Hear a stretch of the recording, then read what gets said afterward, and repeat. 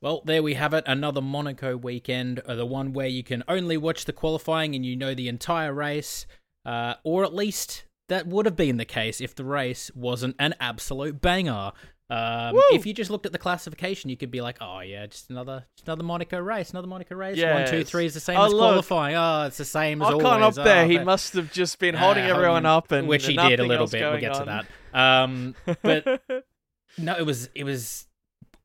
I was speaking to some friends, and it's like genuinely the best Monaco I've seen across the weekend. Like the qualifying was unbelievable, and even coming into the race, I was like, even if the race is typical Monaco, that qualifying was enough to satiate for what it was. But then the race sort of, even, we'll get to it in a bit, but even before the rain came, there was still it was still interesting enough to sort of follow. Yes. There was still a little bit of strategy going on, a little bit of back and forth, and then obviously the rain came and sort of threw everyone through a loop and just made it a bit of a worldie of a weekend. So from last year, Monaco nearly being completely off the calendar and being like, oh no, people, we don't like the race, and oh no, we don't really need Monaco and all this, and everyone's like, after this weekend, they're just like, well, it's not that bad, is it? It's not a bad weekend.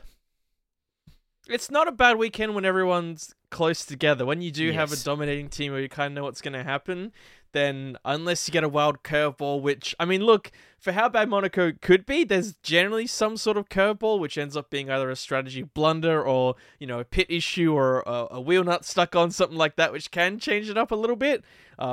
Sadly, that sometimes happens to maybe the underdog, so it hasn't worked out in the favor of those, like what was like for Bottas and for Ricciardo and such, of course.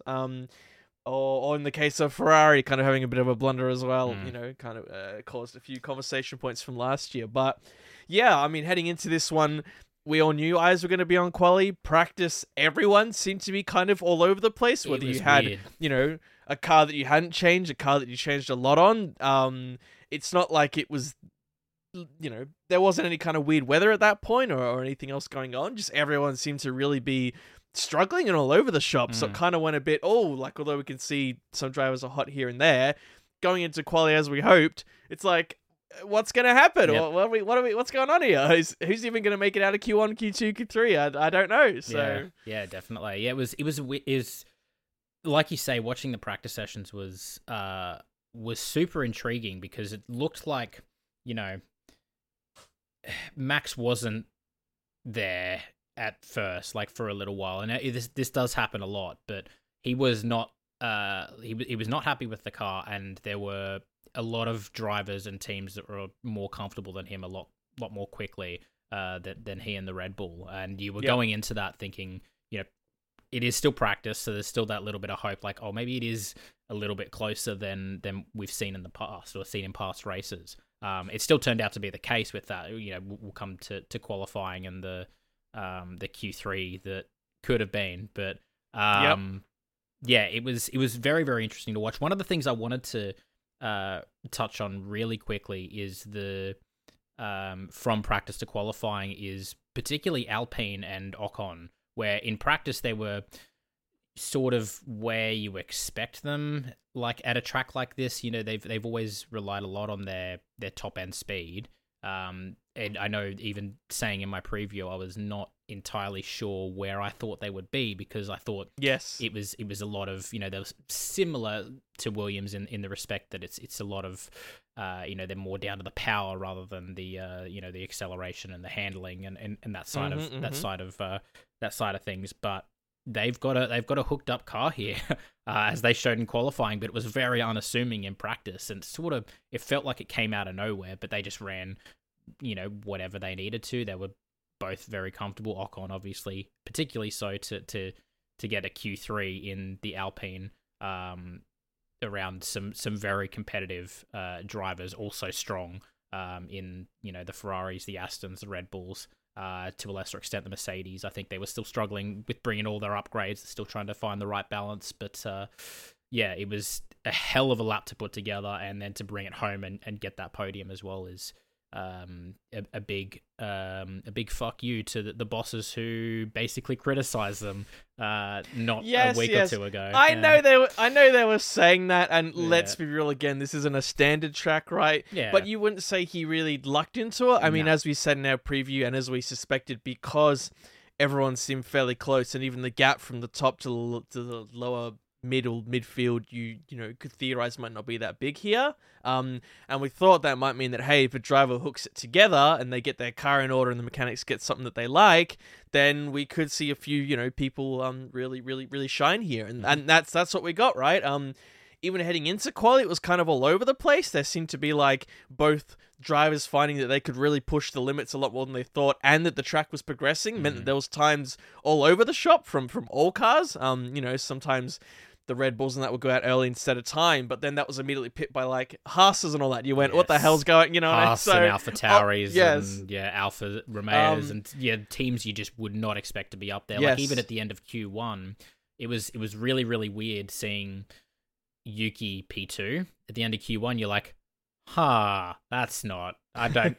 I mean, to be fair, you know that Alpha Tauri was a lot stronger this weekend, but you see that, and I even went back through the last few years. Like, when was the last time, even in a Q1 or a Q2, do you see a team that is arguably like one of the two slowest teams, up in like a P2 in Q1? It's like you don't see it. Not like you just don't see under it standard, non-changing, non-interrupted conditions, right? On pure pace, I think is Q1. Obviously, there's a little more nuance than that, but you just don't really see it. And I think that was a testament to just how close, like you say, that midfield was and how on it you had to be. Because if you did make a small mistake, there were 3, 4, 5, 6 drivers that, you know, they'll take a 10th, and there you go. You're starting back of the pack instead of towards the front. So, super exciting in terms of a qualifying aspect. But is there any more you want? Different strengths. I was going to say different strengths of different drivers as well. And this is essentially what led to really the hype towards the end of qualifying, because we started to see a bit of the trend where Max would be like green but not purple in like sector 2 in particular, and then his sector 3 he'd always be purple even if the start of his light was poor, which kind of built a bit of a story going. He's obviously got some confidence in that last sector, and that's, if you see the onboard, that's really where you can push and make some time up. And I guess I'll touch on that in a little bit, but that was really where we saw Ocon and others shine, was sometimes in that first sector, in that kind of middle sector, the slower one, where you can think maybe you can come up with some secret thing, or your car, you know, at super low speeds might do something tricky, or, you know, the drivetrain might work in a certain way where you can pick something up. More power, like the acceleration, you know, things like that out of those corners. 100%. And that's where we saw people like Yuki that were quite strong, you know, and others even in strong cars like Stroll that just seemed to kind of struggle. And of course, Checo that just made a really, really dumb error despite being quite consistent here. So it was really all over the place. A few guys touching, scraping barriers. One thing which also went into the race was it seems that they built the cars strong this year.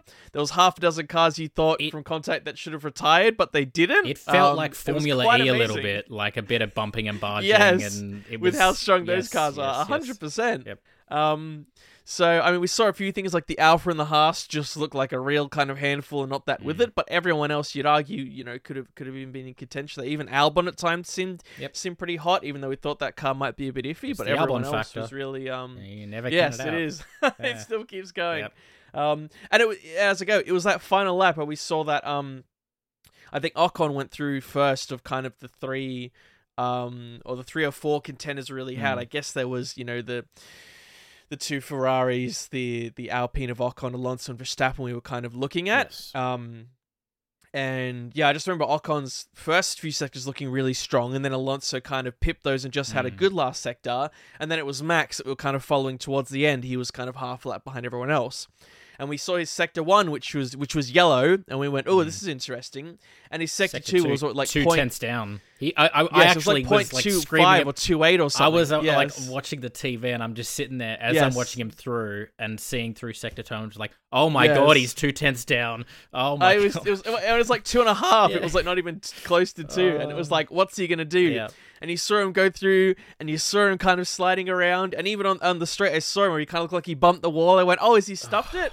And then he came across and he gets it, and he gets it by a fair margin. And even on the radio, he's like, "Oh my god, I hit the wall!" And his engineer's like, Who cares? You did it. And it's like, oh my god. And I saw some screenshots someone put up of his lap versus Alonso's. Yes. And it showed when he was turning in or exiting, and every corner you can see Alonso's, there's a little gap. Max, there's nothing. No. He's basically touching the wall. Yes. Yeah. It's like in every corner he did that. And you just go like, that. This is the Max factor. This is when we see him really push. Like, yes, he's had some kind of easy, chances to do things here and there.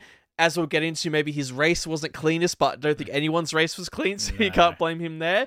But in this raw quali, when we want to see someone up against the wall like he was, over 2/10 down, and you just see that, and literally riding the wall on the straight, like as close as he could to touch it to not lose that time. Yeah. Like, bravo, like the Max factor, yes. that's the Schumacher factor, that's the Hamilton factor. That was it, right? We got to see a perfect example, and it was even Alonso and Leclerc, who I guess qualified P3, and Ocon were all like, that was amazing, but Max was just, it was skill. It wasn't car, 100% skill, 1000% he had to do it. So that was thrilling. I mean, so good. Chuffed about it, I know there's some people that are, upset, like, oh, Max still dominating everything, and it's like, bro, did you even watch it? Like, it's not the story for once, no way. He had to work his ass off for that pole, and it is, like, to be honest, probably the most excited I'll be to see a Max pole this year. Yes.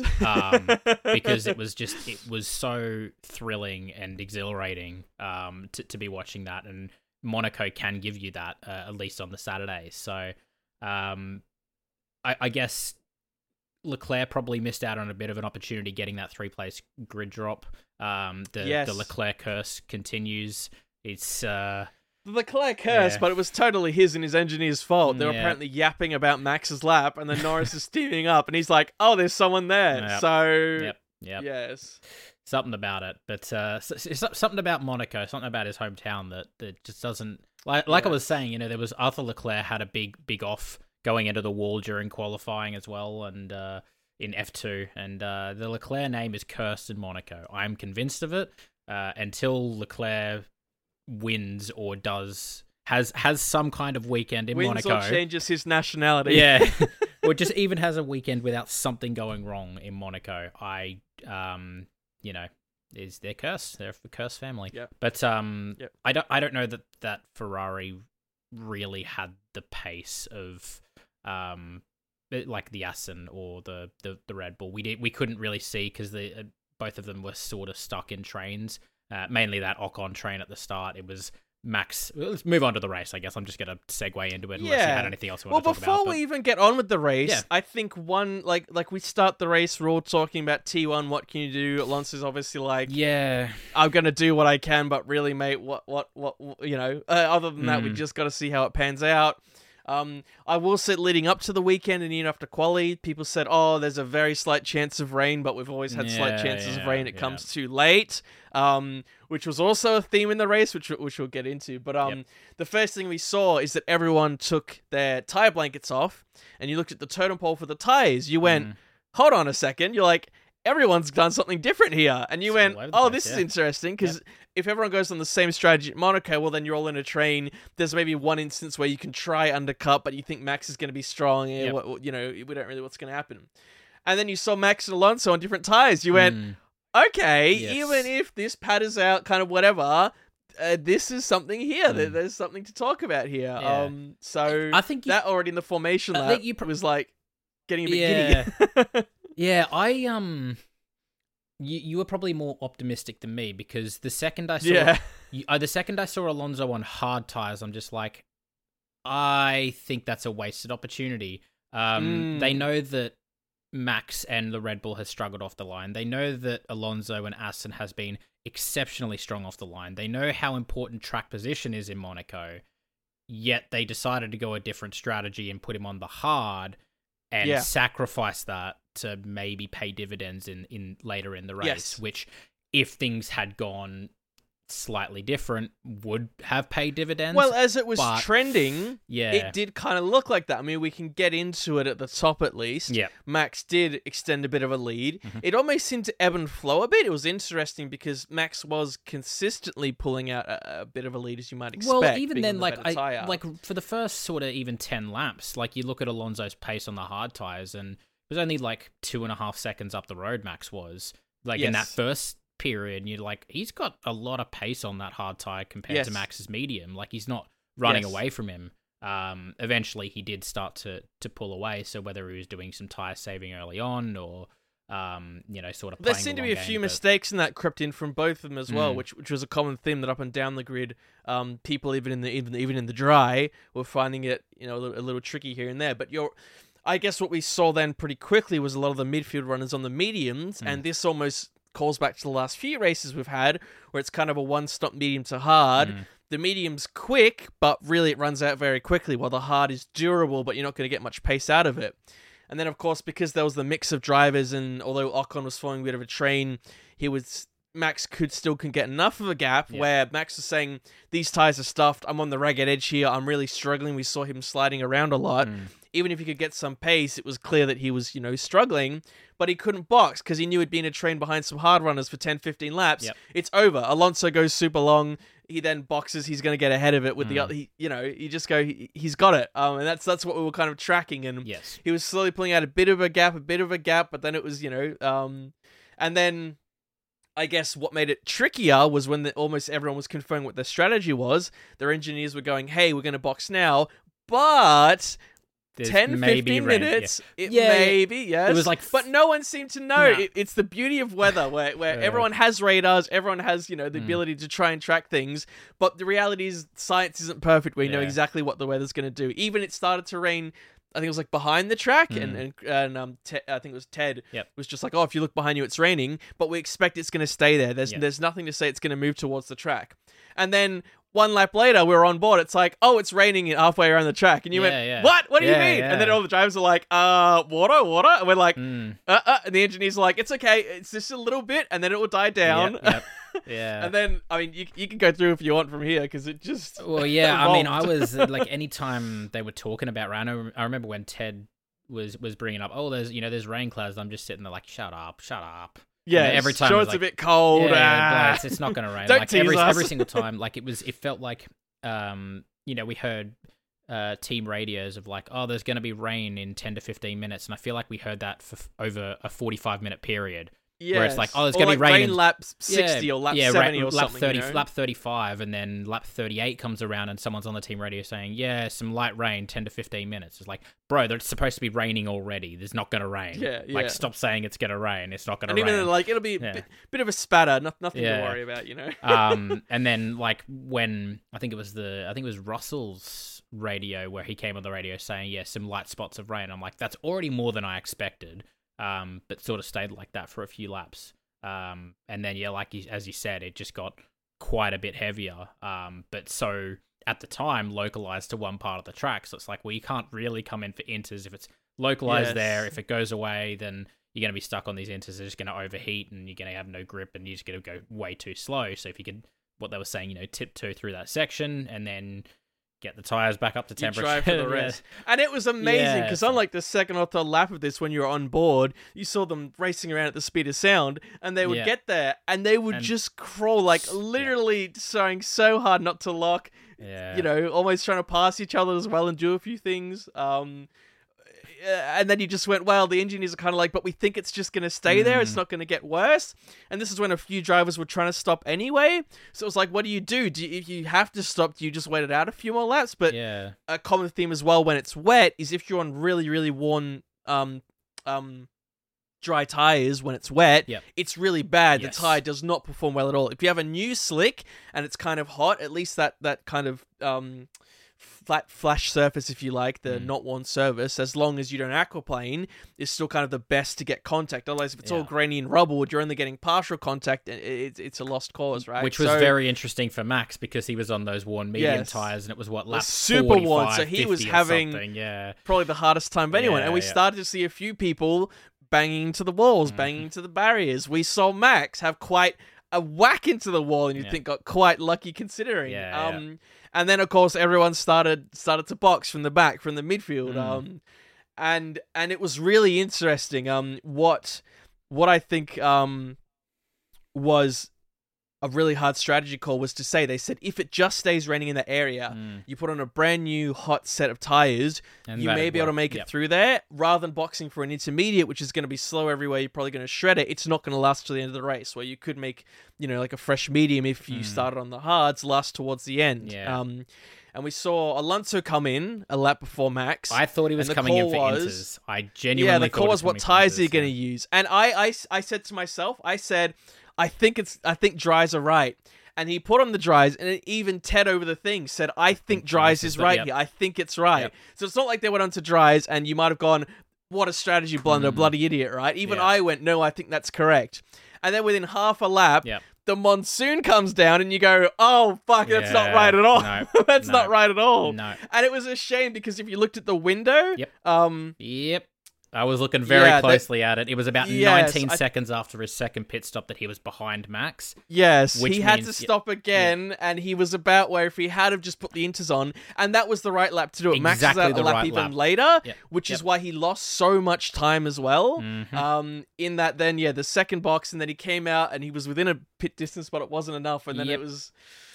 like I said... So he came in the right lap, they did it, but as I say, some people will say he should just put on the wets, but I think I still would have made that call as well to go with the dries. It's just that suddenly it shifted over the rest of the track, and then hindsight's 2020, isn't it? Like people like armchair experts could always look at it and be like, oh, he should have gone on to the... Of course he should have gone on to the take the like, safe strat. Okay, whatever. It's like you make that decision then. You tell Alonso that we're going on to the intermediates, and we know this is the right decision before that happens, and then find out it stops raining, and then he gets P5 because everyone else has gone on to, onto the... Or he looks at that and gone, So I know that Alonso did apparently question it over the radio as well, but it was exactly the right lap to be a knife edge call. Unfortunately, it just went the wrong way for him. But I think, like you said, when he pitted that second time, it was he came out about 19 seconds behind. The pit window is about 21 seconds in Monaco.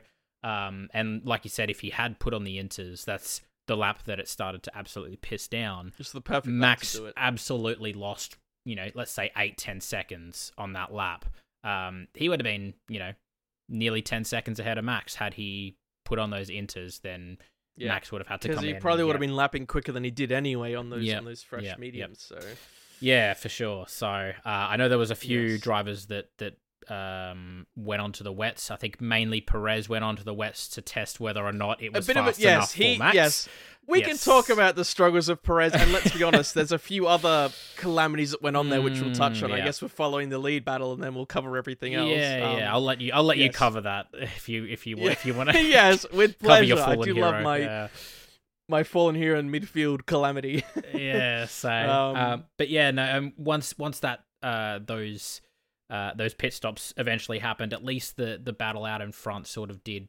It petered out a little bit, but it was still treacherous conditions, so they still had to be very careful and not, like I know even when the rain started coming, you saw all the people sliding off on the slick tires, and then you see another thing, people are sliding off, like he's got the intermediate tires on, and he's still sliding off the track, so it's still not easy conditions to drive in. But from there it was Max did get his, let's say, relatively comfortable victory, but not without some drama in the process. So, but fair play to Red Bull. They and Max for that matter. Max stretching those medium tires as long as he did, to be able to wait for this call, and then make the call literally on the lap after Alonso made the wrong call. So that way he knew it was the right call. It was just the way it all worked for them, the way it all panned out for them. It was a perfect sort of execution in that sense. So, not without a couple of bumps along the way, but I think, like you said, it was like you'd be hard pressed to find a driver that didn't slide or hit the wall or have some kind of moment in that race. Yes. So, but if you want to you probably know more about the midfield. I was so engrossed in the top battle, but you probably followed a bit No, more. I in the know. midfield. And I just want to say credit to Ocon, Yep. who, as I say, didn't luck into it as much as it was Monaco. He also had to drive well in the wet. He had to keep the cars behind. Yep. Almost everyone behind him changed positions and ended up all sorts of different places. Yep. But he kept his head down, worked with his team, made the safe calls, and scored a podium in one of the most complicated Monacos we've had in a long time. So fully deserved. Same I'd say for Alonso. Again, I guess he had the benefit of pulling out such a gap over Ocon, which is credit to him. Yes, he's still in a good car, but he still has to build that gap. Yeah. To then almost, they make a mistake. He's done the work where it actually didn't matter. He still got out ahead. So still credit to him as well. Yeah, for sure. Yeah, so... But everything else going on, I mean, all we can say is that the Ferraris were here and there, and then they made horrible calls thinking, we're not going to put on new drives, we're going to stay out on the old ones, and they both went ice skating together off the track, so they threw away any chance of a podium. Do we want to talk about the signs? Science Sympathy Corner. We're going back. It's 2022, 2021 again. Science Sympathy Corner. He was, behind Ocon the whole time, going, we've got to time these pits right. We've got to do it right so we can undercut him. I think they tried to overcut rather than undercut, or was it the other way around? I don't know. They tried to call him to the pits about 7 times, I feel like. Yes. And they're like, stay out. They had dummy calls. Box, yes. Stay out. Box, stay out. And then they finally boxed, and he came up behind him, and he was all like, like, what have you done? I don't know. You should have done this. And they're just like, just keep your head down, buddy. All right. Sorry, we'll figure it out, right? Yeah. And then, the rains came out, and he just went, I don't care. I'm just going to fall down from 4th anyway and slide off the track and everything. So, yeah, somehow we see almost echoes of last year where Hamilton and Russell managed to climb their way back up there. We had the classic Russell going, I'm quicker, let me by. It's like, buddy, it's like wet as hell. We don't think you're going to get 30 if you let by Hamilton here. And we're not going to ask you to close up to him to prove you can pass because it's wet. Yep. Let's just calm down here. Yep. So he's going to shoot his shot. I guess you could argue his pace, Russell's pace, was actually quite strong compared to Hamilton's, but really they'd kind of, that's all they needed there. And I think even Russell, if I remember, looking at the interval, actually fell behind anyway. I don't remember if he... No, he had the 5-second penalty. So that was what... His interval still ended up 17 behind Hamilton, though. Okay. So I don't remember if he had... No, because he went off, because then he rejoined in front of everyone's favourite Mexican. The rejoin. Which we missed. We were like, penalty front safe rejoin in the pits. Yeah. And then we see him slide off and slide back in front of Sergio, and you went, and that's where he lost it. So he didn't need to go by Hamilton. Yep. Turned out to be the right choice by Mercedes. There you go. Yes. And that was just one of Sergio's great adventures, of course. Starting from the back around Monaco, as we saw with Leclerc from the past, it's really hard to make some moves. Yeah. He did kind of... It was interesting because lap 1 at the hairpin, there was like bumper cars, which is surprising you don't see more often. There was Hulkenberg sending it like a missile down the inside, I think almost by accident. That was a Forza type move, out that way. One. Yeah. Unbelievable. Full lock and somehow doesn't smash someone into the barrier. Yeah. And then there's calamity in the chicane with people bumping and smashing and going all sorts, which is more what you see online rather than IRL. They normally make it through okay. So a lot of drivers came in, I think, to replace wings, and because they just said, let's try run the hard to the end, because you get some clean air you can run. That's what Checo did. Checo then caught up to the back of, I think it was Stroll almost instantly, but then so did, I think it was Zhao and others that also boxed, so it was kind of like that didn't matter. And then there was the Sergeant train, the Great American Express, that was holding people up, and he was holding them up so bad that actually people found their way past him because he was going that tentative and slow. So... I mean, yes, we knew the Williams wouldn't be strong, and yes, Sargent's probably like, what am I doing here? This is probably the worst car to drive around here. Help me. Yeah. So he kind of did well where there was a bit of fighting, but he let them through. Yeah. And then Checo tried to get his arms out. He sent a move on, I think it was Stroll, which was basically go around the outside and overshoot the chicane and tell him that you pushed him off. And it's like, you pushed me off. No. And then later on, it was like, he gave the place back. No, he didn't. He crashed into the back of Hulkenberg, and then Stroll got by him. Yeah. Hulkenberg tripped up on the curb, same chicane out of the tunnel. He had a little bit of rear wheel spin, and Checo just crashed him, called it a brake check, which, okay, I'm not... Yeah. I know sometimes we say, oh, they're a bit angry in the moment, you can't blame them, but I think that's a little bit like, come on, mate, we understand you're frustrated, you don't need to be calling out. He's not brake checking you at the chicane, what do you think he's doing? And Stroll got back by, so it was like... He avoided a penalty he would have gotten anyway, so okay. That's what we call, like, divine justice, is what happened there, yeah. Perfect. As Alonso would call it, karma. Yeah, karma. Yeah, definitely. Yes. And then kind of a few other jostling. As I said, there was actually some nice moves on Sargent from a few drivers, to be fair. But really then the kind of wet weather came out, and then it was just survival of the fittest, right? People trying not to die. We saw Stroll just suffer out there, lose his wings, smack into walls. He said, right, that's enough for me. Yep. Magnussen was out there for 50 laps, still in the dries for whatever reason. Thought that was odd, yes. Yeah. Unless they still were coping, saying the rain's about to stop.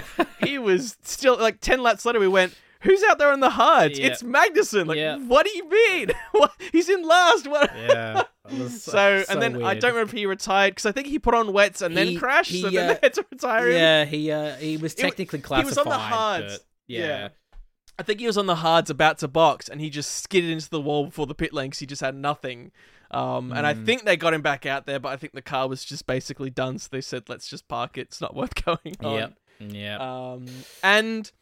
if I recall correctly, let me just quickly look this up. Well, while you're looking that up, I just wanted to bring a comment back from a comment that maybe I'd like to forget, but I'm going to bring it back because it's funnier, recalling it. Back in the preview when we said we made a jovial, funny comment that there's no way we'd ever pick Nick De Vries for P13. Why would we ever do that? And then he goes and gets P12 in the qualifying and the race. So, fuck me, I guess. Yeah, the P12, a fair effort from him. Yes, the car looks strong, but fair effort. Yeah, and Tsunoda looked really strong until his brakes decided to. That's what I was trying to look up. Yes, I forgot that he was running. I think it was P9, basically, in the points, McLaren's behind. Yep. Of course, the McLaren's running okay with that livery that I still don't understand what it's supposed to be other than a cigarette. I don't know what it's supposed to look like. It was like the tri livery of like their something. Yeah, I saw some explanation. I'm like, no, it just looks like a cigarette. I don't know what the fuck you're talking about. Yeah, so Yuki was running decent, and then he was apparently having brake problems. And sometimes we hear drivers going, "Oh, brake's going a bit flat," and they just, it's just like a heat thing or whatever. But he was basically saying, no, this is really bad. And his team in the rain were like, no, push.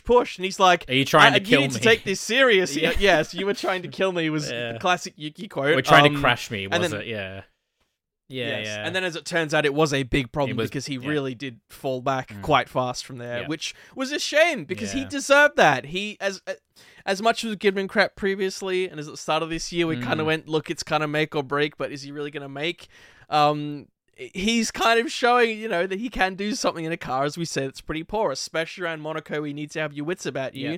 And up until that point, even in the rain, he was doing fine. And it's just a shame that his car let him down. It's gutting. He's kind of like, the sad story of the race. It's like he definitely deserves better than that, I think. Yeah, definitely. But yes. What that did mean was that you had two McLarens in the points. I know it's literally the two last points scoring positions, but which was the same as Miami, I think, right? Yeah. Wait, no, Miami was the one where they were really weak, weren't they? What was the one before? Or was that Baku? Was Baku where they were really before weak? That Baku. Yeah. No, it was Miami. Miami, they were weak, and Baku, they got the I don't know. They're all over the place. But maybe they can more, consistently be in the points a bit more. But yeah, another good drive from Oscar, even though Lando had the pace over Piastri. I think to be only one position behind him. I think Piastri was one of the ones that was on the hards and then pitted straight to the intermediates. I think Lando had to pit twice. So I think that maybe that changes things a little bit, but you know what? he's doing well enough, particularly on a track like Monaco, in conditions as tricky as they were. Yeah, I think he's to done survive quite well. is a credit in itself. Yeah, and he barely missed out on Q3 as well. He yes, was yep. Piastri's P11, and he was only like 2,000ths behind his teammate, which you say around Monaco is a very fair effort. Yeah, if literally Ricciardo had nothing, done yeah. that, you would have gone good job. Yep. But yeah, exactly. So he's doing all right. Yep. Yeah, definitely. So, yeah, I don't know. There's not much else to say except for the fact that it was just an incredible race, and I thoroughly enjoyed all of that. I guess we can talk about. I don't know if we if you did any research, but we'll go on to our favorite. Roll the intro.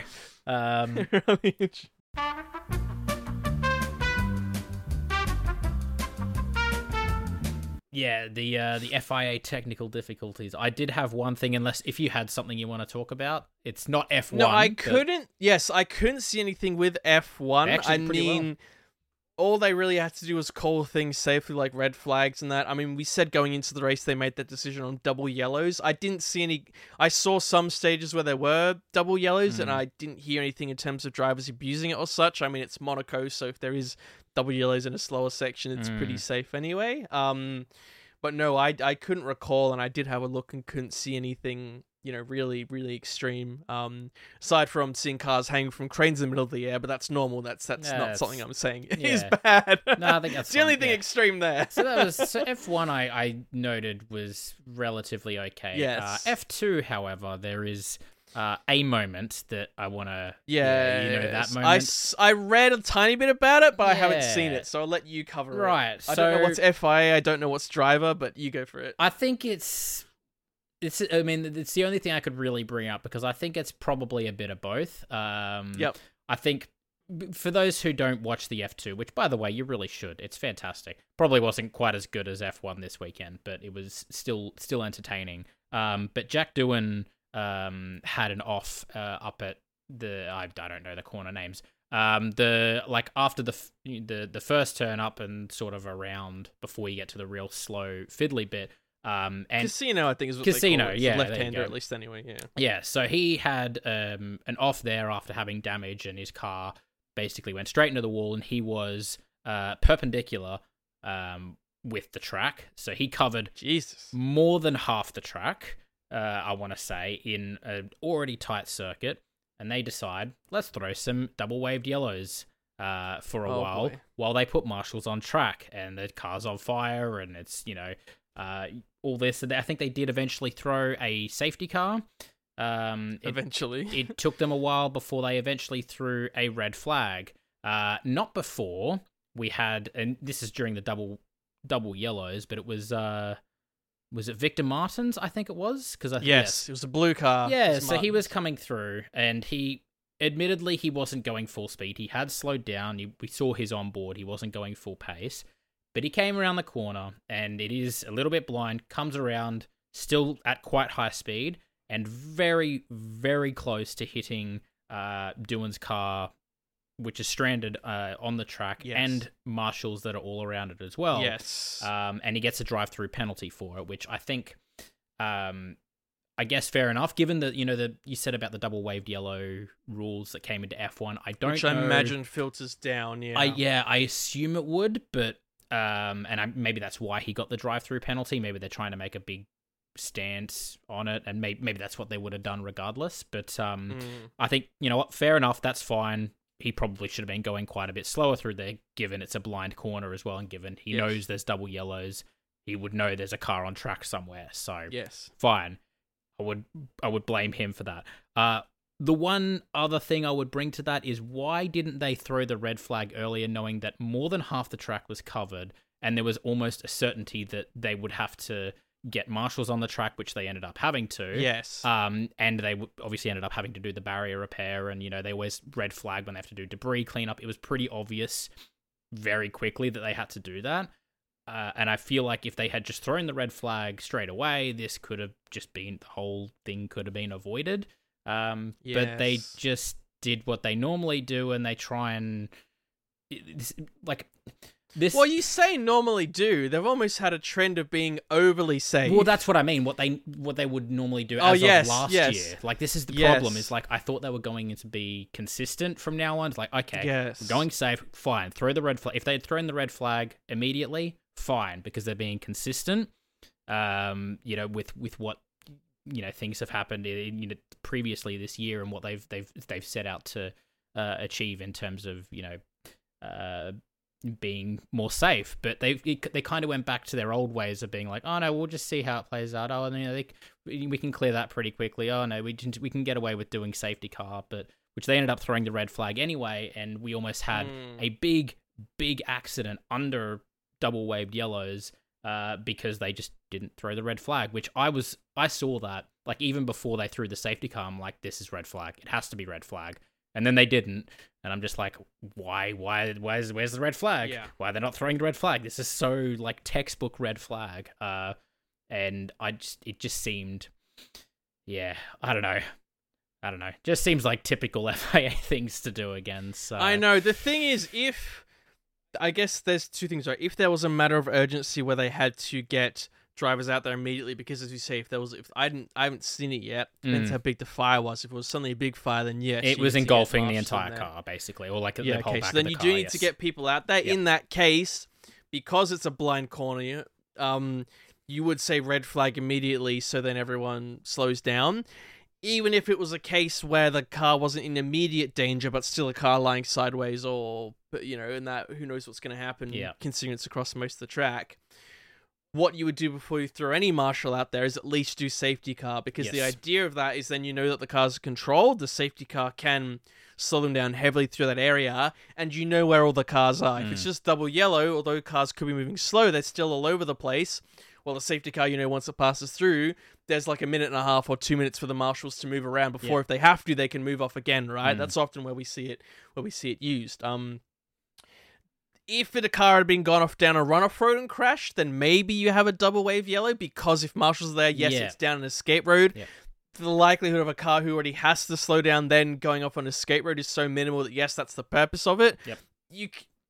You could completely eliminate risk, but then every single little touch of a car, you're throwing a red flag, right? Yeah. It's not perfect. I think escape road is definitely a different story, but like especially in something like dry conditions or whatever, right? Then you say, something like that you could do. Or in the case where if like a little piece of something has fallen off on the road to the side of the road right near a marshal stand, they might throw a temporary double yellow, or even when they know there's like yes, when they know there's a 10-second gap to have a marshal out there, in case the marshal doesn't get back in time, and then they say there's a double yellow, you've got to slow down. But that marshal will only go out there if it's kind of, they know they've got so much time for him to get out there and get back. They're not going to, cut it clean or whatever. Or they'll do the VSC or the safety car if they consider, look, it's on the racing line and we need to clean it up. There's no gap. There's going to be a puncture. Yeah. So, yes, there's an urgency to get the marshals out there, but because it's a blind corner, yes, you have the double to slow them down, but that almost instantly should be, as you say, a safety car or a red flag or whatever slows the cars down the most. Because yes, you have a red flag, cars could still be coming through there before there's a period in the first sector where they could still be live on the track. They don't all stop, they don't all turn around and go back to the pits, they still have to go around.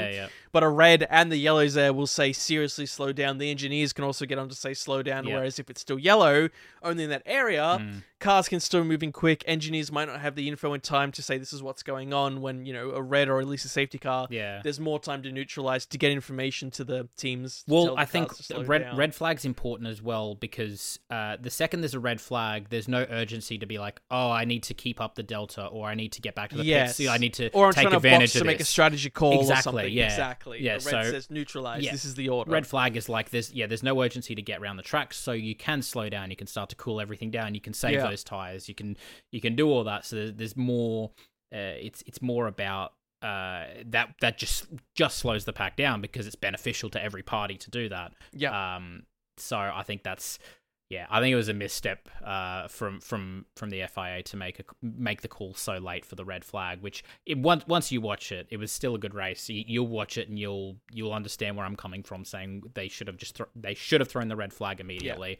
it seemed very. And they'll review it anytime they have a close incident like that. Of course, they'll have to review it. So I'm just glad we have an FIA shittery to talk about this week. Unlike I'm just glad no one was hurt as well. Also so that, yes, I mean, an FIA shittery when no one is hurt is the best kind. Yes, yeah. I won't do the funny intro with the goof music if someone actually gets hurt. That's very insensitive. But when it's them being a bunch of clowns and everyone's okay and happy, then you know what? I'm gonna shit on you.